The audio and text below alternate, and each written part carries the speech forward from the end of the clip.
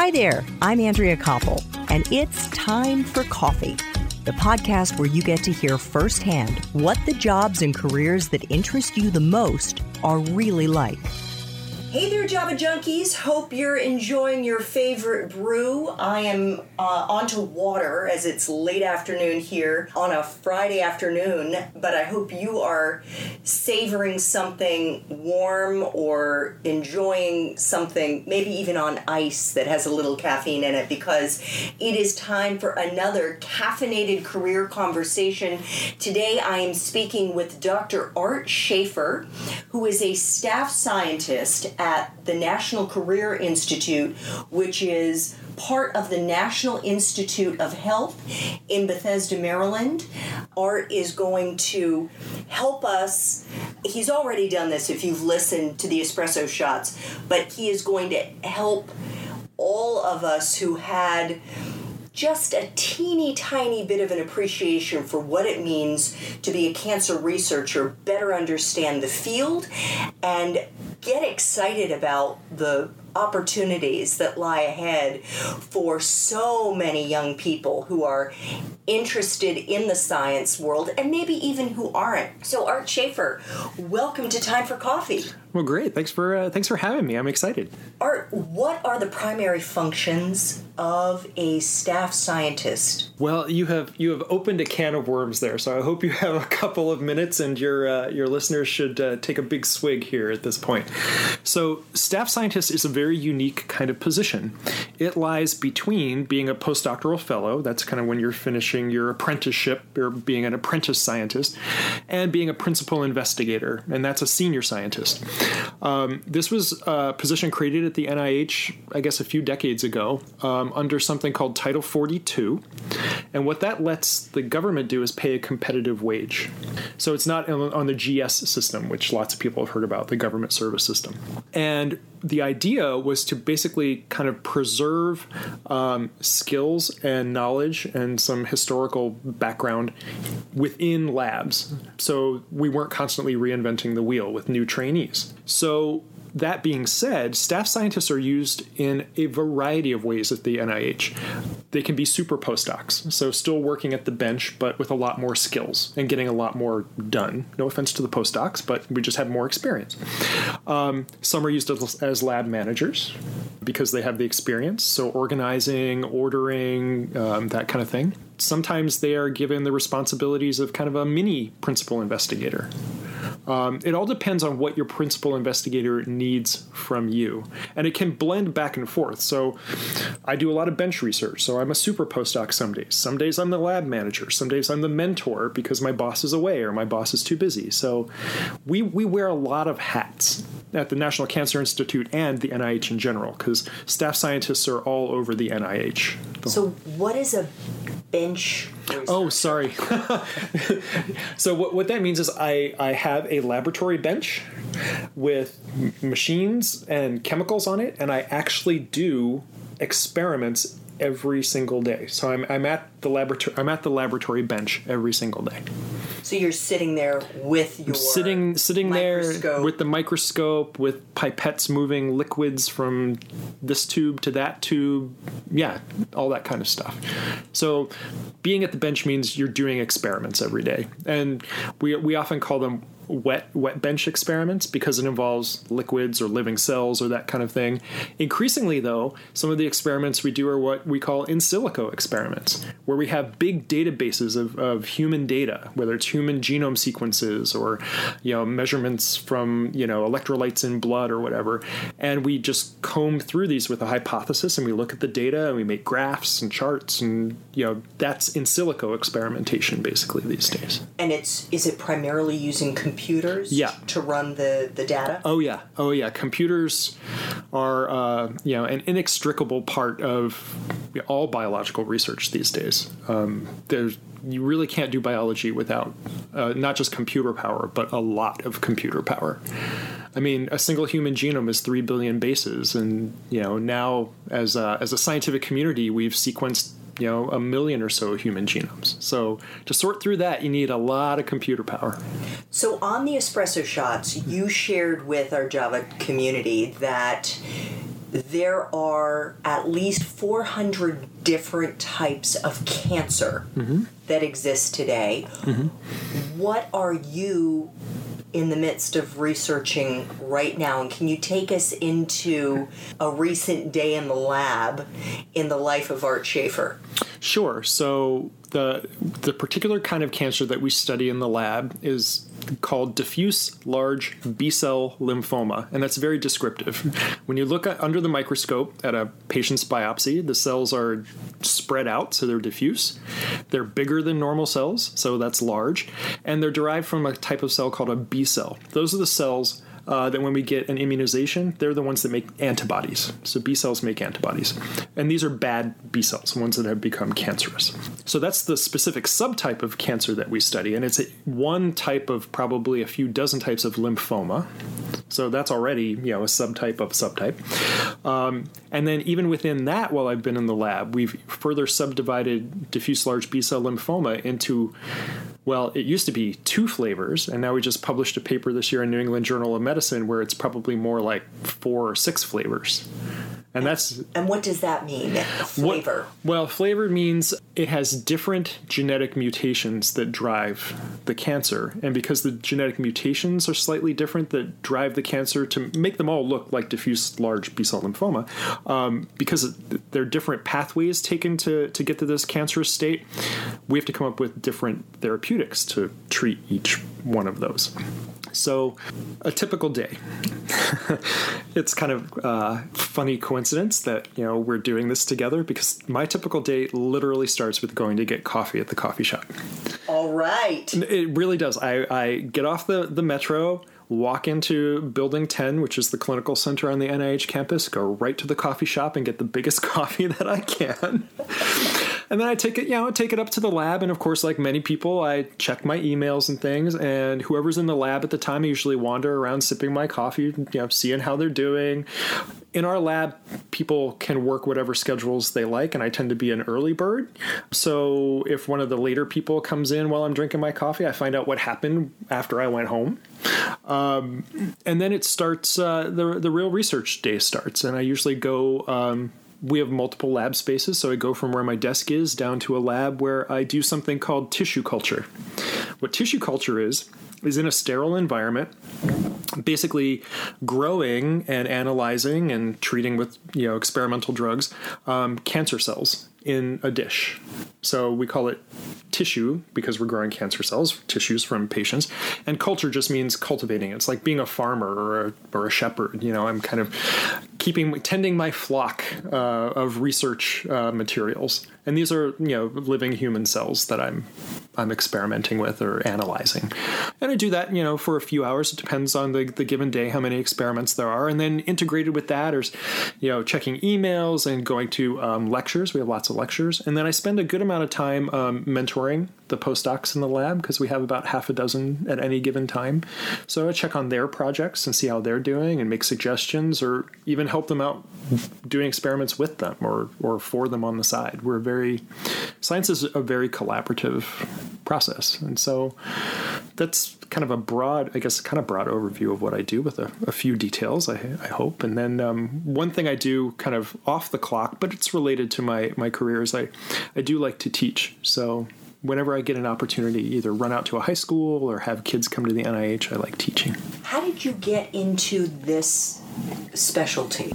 So I was trained as an immunologist in my PhD. So I studied all the cells of the immune system. And when it came time to look for a postdoctoral position, because that's the kind of academic track, you get your PhD and then you look for a postdoctoral position. My boss had a friend, my boss for my PhD had a friend here at the National Institutes of Health who was not studying immunology, but was studying cancers of cells that are part of the immune system. So I could take my knowledge of the immune system, knowing how those cells were supposed to work properly, and apply it to hopefully understanding what happens when they become cancerous, when they break. And that turned out to actually be really fruitful. It was, it was hopeful that knowledge would translate, but it turned out to be really helpful. Understanding how something's supposed to work really does give you a perspective on what happens when it breaks. And in fact, not just my work, but, over the decades in the lab and, dozens, maybe 50 or more postdocs contributing, is we really understand now in the lymphoma that we study that they co-opt normal functions of immune cells to survive and duplicate and become cancerous. They don't really reinvent a wheel. They use all the mechanisms that were already there, just kind of rev them up and exploit them, which is kind of interesting and gives us a way to crack into treating them. And where are we in terms of, I should say, where are you in terms of cracking the code there? Yeah, so I've been in this same lab at the NIH for about 2 decades now. And most of that 2 decades has been mapping out what we call signaling pathways in these cells. And what that means is a cell communicates with its environment. And, cells are surrounded by a membrane, but sticking out of that are proteins. And those proteins sense what's going on in the environment, and through various mechanisms, they can send signals that, communicate what's going on outside the cell to the inside of the cell. And that can affect the genes that are turned on or turned off inside the cell. And what that ultimately can affect is whether or not the cell decides to divide or not, and how fast it divides. And what we spent these 20 years doing is mapping the signaling pathway that these cancer cells absolutely rely on to survive and to, kind of inappropriately divide. And now that we have this map down to the molecular level, we know that protein A touches protein B and turns on protein C, and that turns on a whole suite of genes, in the genome. What's great is sometimes in collaboration with pharma companies, there's a whole armamentarium of drugs out there. And until we had mapped that, say, protein B is essential in this cancer signal pathway, we wouldn't have known that the drug out there in the universe that was already there to kill protein B turns out to be a great therapeutic. And so one of the things we've been studying is matching the drug to parts of the signaling pathway to turn it off so the cancer cells stop dividing. And that's been incredibly successful to the point that my major project now is trying to understand when patients' cancer cells become resistant to these drugs. So think about it like bacterial antibiotic resistance. So we've all heard that that's a growing problem, and that's true. And that's because you get sick, you're given antibiotic A, you take it, and sometimes, you take it like you're supposed to, and some people don't, and now we have bacteria that are resistant to antibiotic A. And that's just a basic evolutionary principle. If you have a whole population of cells and you throw a drug at them, antibiotic in this case on bacteria, eventually some are going to be resistant, and then that's going to be the new population. Drug A doesn't work.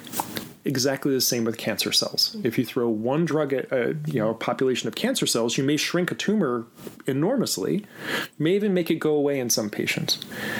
But more often than not, don't mean to depress anybody, but this is how it works. More often than not is you'll knock the tumor back, and then the cells that are left will become resistant to that cancer drug.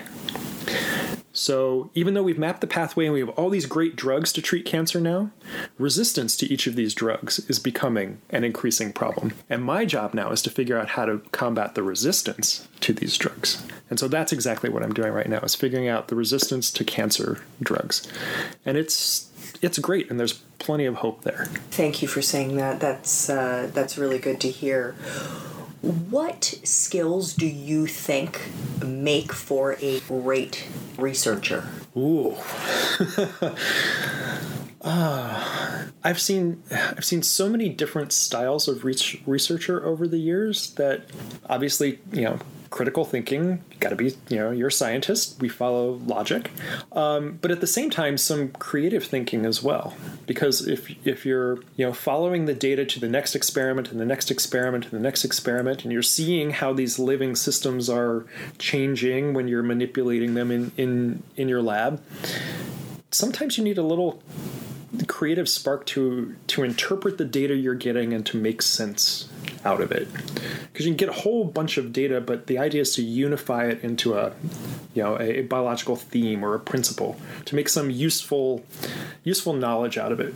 That's one theme I hit up a lot with some of the kids that I teach, is we are tsunamied with data these days. We have tons of data, but making useful knowledge out of that is not necessarily a critical thinking skill. It can be more of an art form where you synthesize things that you never really thought would go together. So some critical thinking, some creative thinking, I think those are two essential qualities. What about optimism? Oh, yeah. So this is probably one of the biggest lessons I learned, and it took a long time to internalize this versus internalizing the negative side.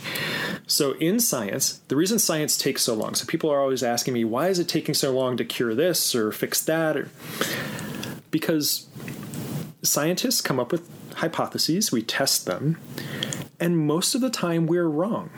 Or even more kind of pedestrian, but this is really the truth, is just setting up the system, setting up the experiment to even ask the question can be really tricky or difficult. You have to figure out the right concentration of chemicals, or the cells you want to interrogate just won't grow in a dish, so you can't do that experiment. Or there are many technical hurdles to overcome before you can even ask the scientific question. And when you ask the scientific question, you might not get the answer that you want. So failure is inherent in science. That's why science takes a long time. And so science is not for the faint of heart. And the hardest thing for me, getting back to optimism, was to keep that optimism, because every time an experiment failed, I took it as a personal failure for a really long time. And you have to get over that if you're going to succeed in science, because you're going to fail more often than you win. So you de-emphasize the failures and you focus on the wins. And you let the wins kind of get you through. But that's really hard to do, because we're built to, if we fail, then we're bad, or we've done something wrong. And we have to change that narrative. Exactly. And that can be really, really tough. And I'm not sure in science we mentor people well enough in that direction yet. So I'm see if I can fix that over time. I bet you will. Art, you're obviously a very accomplished, talented scientist. And I'm just curious if there are any skills that you wish you had that you don't. And if so, how are you coping? So, yeah, there are probably two. The one which I just don't have, and a lot of my scientist colleagues do, is kind of an encyclopedic memory, in that they can read scientific papers and like quote references in there. I usually can't remember the authors on many scientific papers, which is terrible. I mean, I do when I write my own papers or I talk about them in public, but I have to do my homework over and over again. So I don't have that encyclopedic memory. I can remember what figures look like in papers, what graphs and charts look like. That I lock in, but the details of who did what, and that's usually lost on me, which is bad. The other skill, which I'm still working on after all this time, is patience. And it gets back to this failure issue, is sometimes I really just want things to go right now. I can see the light at the end of the tunnel, but it's still a long walk to get there. And so patience is a necessary virtue, I think. All right. Well, as to your first point, holy cow. I mean, how many people in the world have a photographic memory, which is what you were just describing there? Mm-hmm. I would love that superpower for sure. Oh my gosh. It would make life so much simpler if I could just, go to the data bank in the back of my head and pull it out, but I just can't. I'm so envious of those You should people. see my desk. I have paper written all over the place. So for instance, I go on vacation. The day before I go on vacation, I literally have a legal pad on my desk and I write down everything I was doing and a set of experiments for when I get back.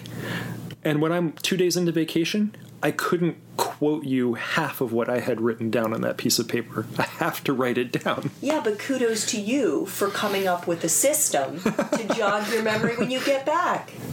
How important is networking in this field? Would you say that you're a good networker? And what advice do you have for those who may find that a really intimidating thing to do? And how can they improve? Yeah, well, you may not believe this, but for the longest time I was very introverted and super shy. How that changed wasn't so deliberate as just forcing myself to do what needed to be done. And what that means, for instance, is going to scientific meetings and you're kind of standing around and you don't know anybody, but you just go and introduce yourself and start up a conversation. And sometimes it works and sometimes it doesn't, but it gets easier and it gets easier. And networking is critical in science these days. It used to be maybe a generation or two ago that a particular lab headed by a particular, usually then white male scientist, was its own kind of iconic fiefdom. And they would just control a field of study. That is no longer the case. Collaboration, to me, is the name of the game. And that's one of the things that I'm really good at doing in the lab is listening to the other researchers around me, either at the NIH or outside, realizing how we can help them move their projects forward, how they can help us move our projects forward, and then we start a collaboration, and then everybody wins. But to be fair, I'm in a very rarefied place at the National Institutes of Health. Even though our money comes from the government and budget fights are always fun, it's not nearly as stressful for us to get funding as it is people on the outside, people in academia. So it's easier for me to kind of blithely say, I want to work with you, and I want to work with you, and I want to work with you, when I'm not worrying about resources or priority of publication, that kind of thing. So I don't want to oversimplify it too much, but I really do believe that collaboration and networking are essential, not just for moving science forward, but for just being happy in what you do. So going back to your initial point, yes, I am surprised to hear this was something that was difficult for you because you come across so naturally extroverted. So what do you recommend that our listeners study? Many of them are still undergrads. You yourself, as you said, were liberal arts. Mm-hmm. But if they know now, or if they're getting inspired to pursue a career in this profession after listening to you, what should they study? So I would have been better served if, when I was doing undergrad or even graduate school, if there had been even existed the whole area of what we call bioinformatics now. And what that covers would be things like statistics. Because data sets are so large these days, the way you analyze them is through statistical analysis, and that's critical. You need to understand what something called a p-value is. What a p-value just gives you an idea of whether or not you should believe the data that you're looking at. It gives you an idea of, what's the chance that this is not real and versus real. So that's really important. Computer skills, essential. But not just being able to, run Word, actually being able to program in a language called R or a language called Python. These are more scientifically directed programming languages because sometimes you need to write specialized programs to deal with these large sets of data and comb through them because, you might sound a little amazing, and it is, but, I with help in the lab, I sequenced a human genome last week, and we got all the data. I was looking for mutations. It took our bioinformatician not that long, but using a supercomputer cluster to kind of map all that information onto what a normal genome looks like, and then find the mutations, and then I combed through it. But there were layers upon layers of these computer language programs in R that were written to process that. And that didn't exist even a decade ago. And these tools are still being built. So having some facility with understanding statistics and programming languages, I think, are essential. So tell us a bit about your time at the University of Delaware, what you studied, and did you know what you were going to do with your degree when you graduated? So I went to the University of Delaware, and I was fortunate to get into its honors program, because University of Delaware is quite a big state university. But the honors program was quite small and took very good care of incoming freshmen. And the other thing that took me there was literally half a dozen of my friends from high school went to the same university. So we went as a little family. Not surprisingly, after the first year, we had all, matured in different directions, and we were all still friends, but we had all gone in our different directions. So I did my Bachelor of Arts there, because there was no Bachelor of Science at that point. This was the fall of 1985. It's a while ago. And that actually served me really well. They had a great biology department where I learned all the basics. I even got to do a little bit of undergraduate research, which really locked in knowing that I wanted to be in a laboratory environment. Because there are lots of things you can do in bioscience that don't necessarily mean you have to go into a lab and do research every day. But it also gave me the freedom to, do other things. I took history classes. I took, English composition classes, a little French on the side, which I'd had in high school. I joined the drama club there, so I got a very well-rounded undergraduate education with a focus on biology, and it helped me lock in that was where I wanted to go with my career. Did I think I was going to end up at the National Institutes of Health researching cancer? No, but I knew I liked biology. And so, then it was on to the next step after that. What was your first job out of school, and how did you get it? I did things a little bit non-traditionally, but it worked out, I think, well. And that was, I took time off between undergraduate and grad school, and that was a deliberate choice. My last year of undergrad, I just didn't feel ready to commit to graduate school yet. So my first job was with a contracting company that bought my skills and sold me to what then was the Navy Hospital. That's now the Walter Reed National Medical Center, just up the street. And I was in a lab there, and it was their job to bring new molecular techniques to make bone marrow matches for transplant.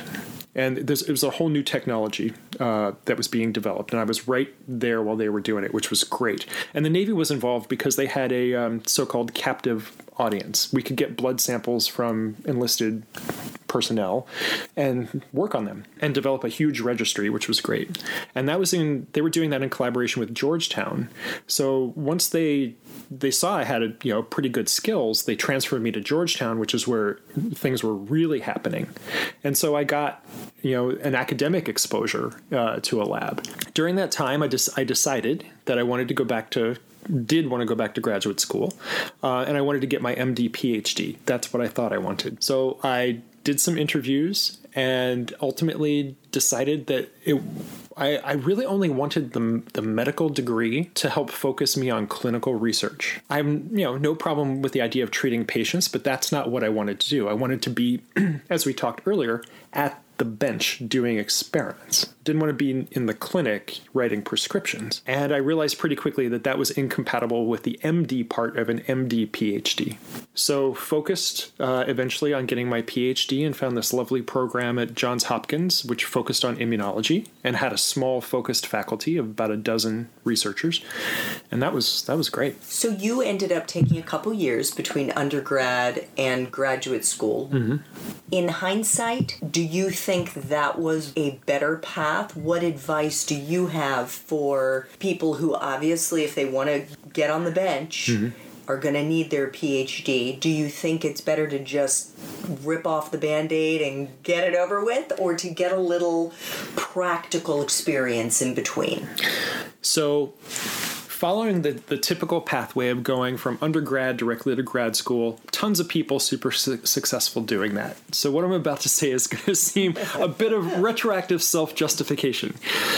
But I do remember So I lived here in Washington on those off years, or gap years, I guess they call them now, before I moved to Baltimore. And during that time, I had to find my own apartment and learn how to pay bills and pay taxes. And the September when I went to graduate school in Baltimore and moved and all that stuff and started with my colleagues, for the first 6 months or so, I saw all of them, floundering with not scientifically, but with all the trappings of being a functioning adult. And that was no offense to them. They just had no experience. And so getting those skills kind of locked in before going to graduate school made my transition, I think, a lot easier than many of theirs, So like I said, this could be retroactive self-justification, but it seemed to me I didn't have to worry about, how do I go to the grocery store for myself kind of stuff. But I think whatever path works, I think that's the way people should go. Art, one of the things that I like to get from my various guests is a story, a moment, a time in their life when they really were struggling on the job to deal with whatever the problem is. I think it's easy to look at people who are in their 40s and 50s and 60s who are much more accomplished, who've made it to a certain level in their profession, and to think that person had smooth sailing, and not to know that there were backstories that they had to overcome. And I'm just wondering if there's something that you could share with our listeners that could be a comfort to them as they embark on their lives in this profession. Yeah, sure. Really, there are probably two if we have time for both of them. Sure. So, and one happened quite early, and one happened not so long ago. So, bad things still happen. So the early one, this was when I was in graduate school at Johns Hopkins in Baltimore, and laboratories often have to store biological samples. And we store them in big, high-powered freezers that keep things super cold, so minus 80 degrees Celsius, so super cold. But that helps preserve things for a long time. But as you might imagine, we bank away our precious biological samples, and what happens if the freezer breaks? It could be trouble. So what most labs do to this day is have some sort of monitoring system, and then taped on these freezers are people's phone numbers. So if something goes wrong and somebody notices it, you call somebody and they come in and help you move everything to another freezer. So my graduate lab was set up that way, and I was one of the people on the phone list. And it was a Valentine's Day weekend, and it turns out that my mom's birthday is on Valentine's Day. So my mom and dad came down to Baltimore, and I had arranged to take my mom out to this elegant dinner for her birthday. And we were literally walking out the door, and I get a phone call from somebody who's at the lab saying this freezer is melting down. And I know there are 4 or 5 other people on the list. So I kind of blow it off. I mean, I'm nice about it, but I kind of think, I've got these plans with my mom. There are other people who will take care of this. Not a problem. I go in on Monday, and my boss calls me into the office. There was nobody else around but me that weekend. And everything in the freezer was basically destroyed. And some critical things for another graduate student in the lab were just irretrievably lost. Her work was just gone. And of course I felt terrible, and then there were tears on my part. And what I learned then is you have to be a good lab citizen. I mean, these things are in place, and it's a commitment that you've made. And, we would have missed our dinner reservation, but it's not like there aren't a whole lot of restaurants in Baltimore. And my mom would have been perfectly happy if I'd just gone to the store then and cooked for her.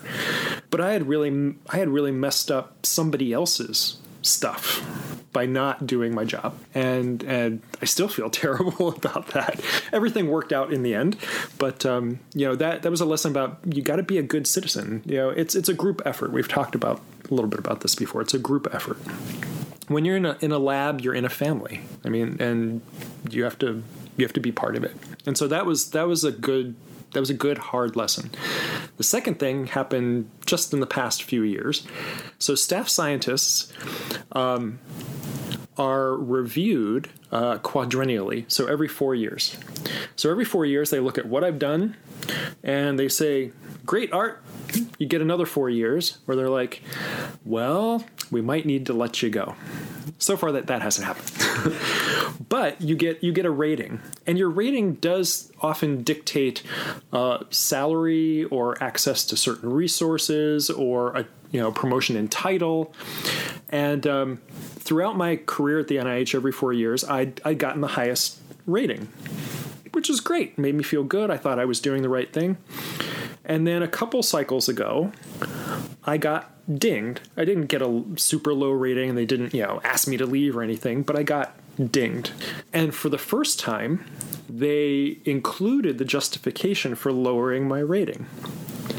And it was, doesn't participate enough in the scientific community. That was exactly the wrong thing to say, because that was one of the few things, compared to all the other staff scientists, I excelled at the NIH.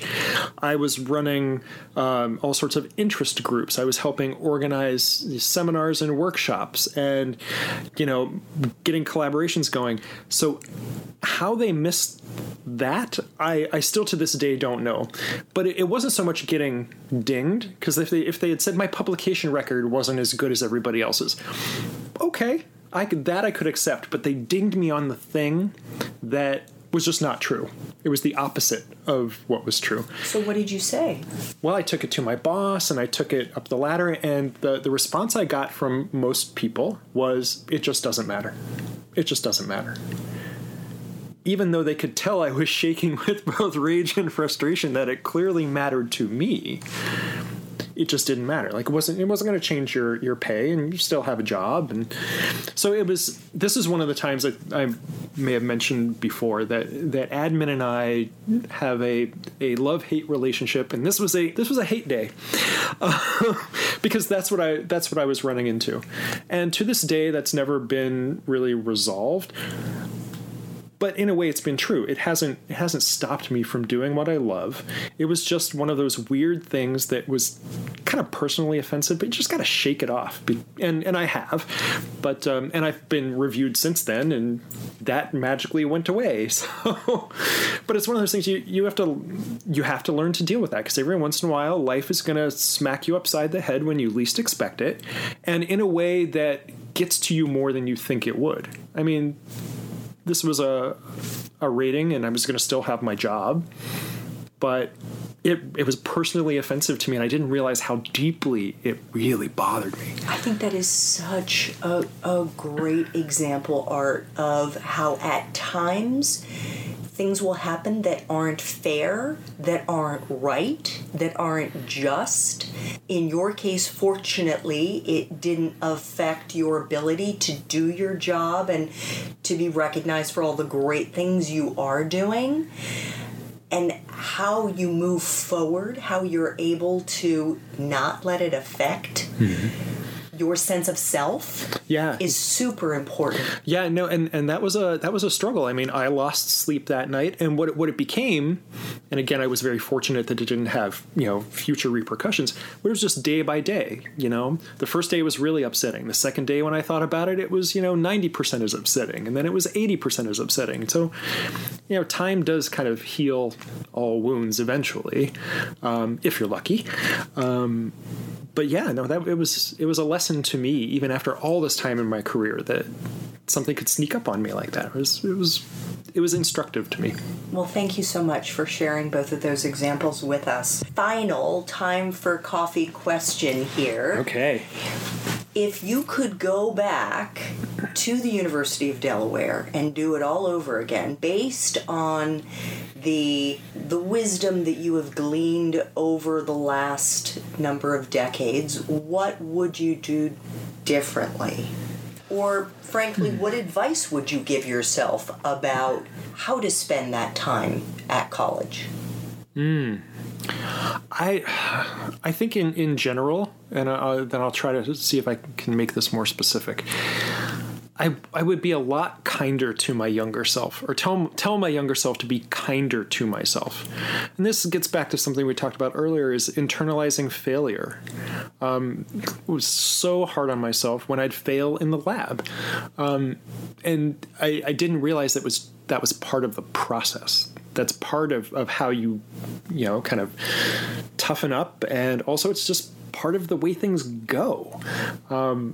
But no, I was in this mindset. I'd been very successful in high school, and all my friends were super smart, and it just seems like it was a culture of constant success, with no options for failure, or not options for failure, but no mechanism for dealing with failure other than self-flagellation.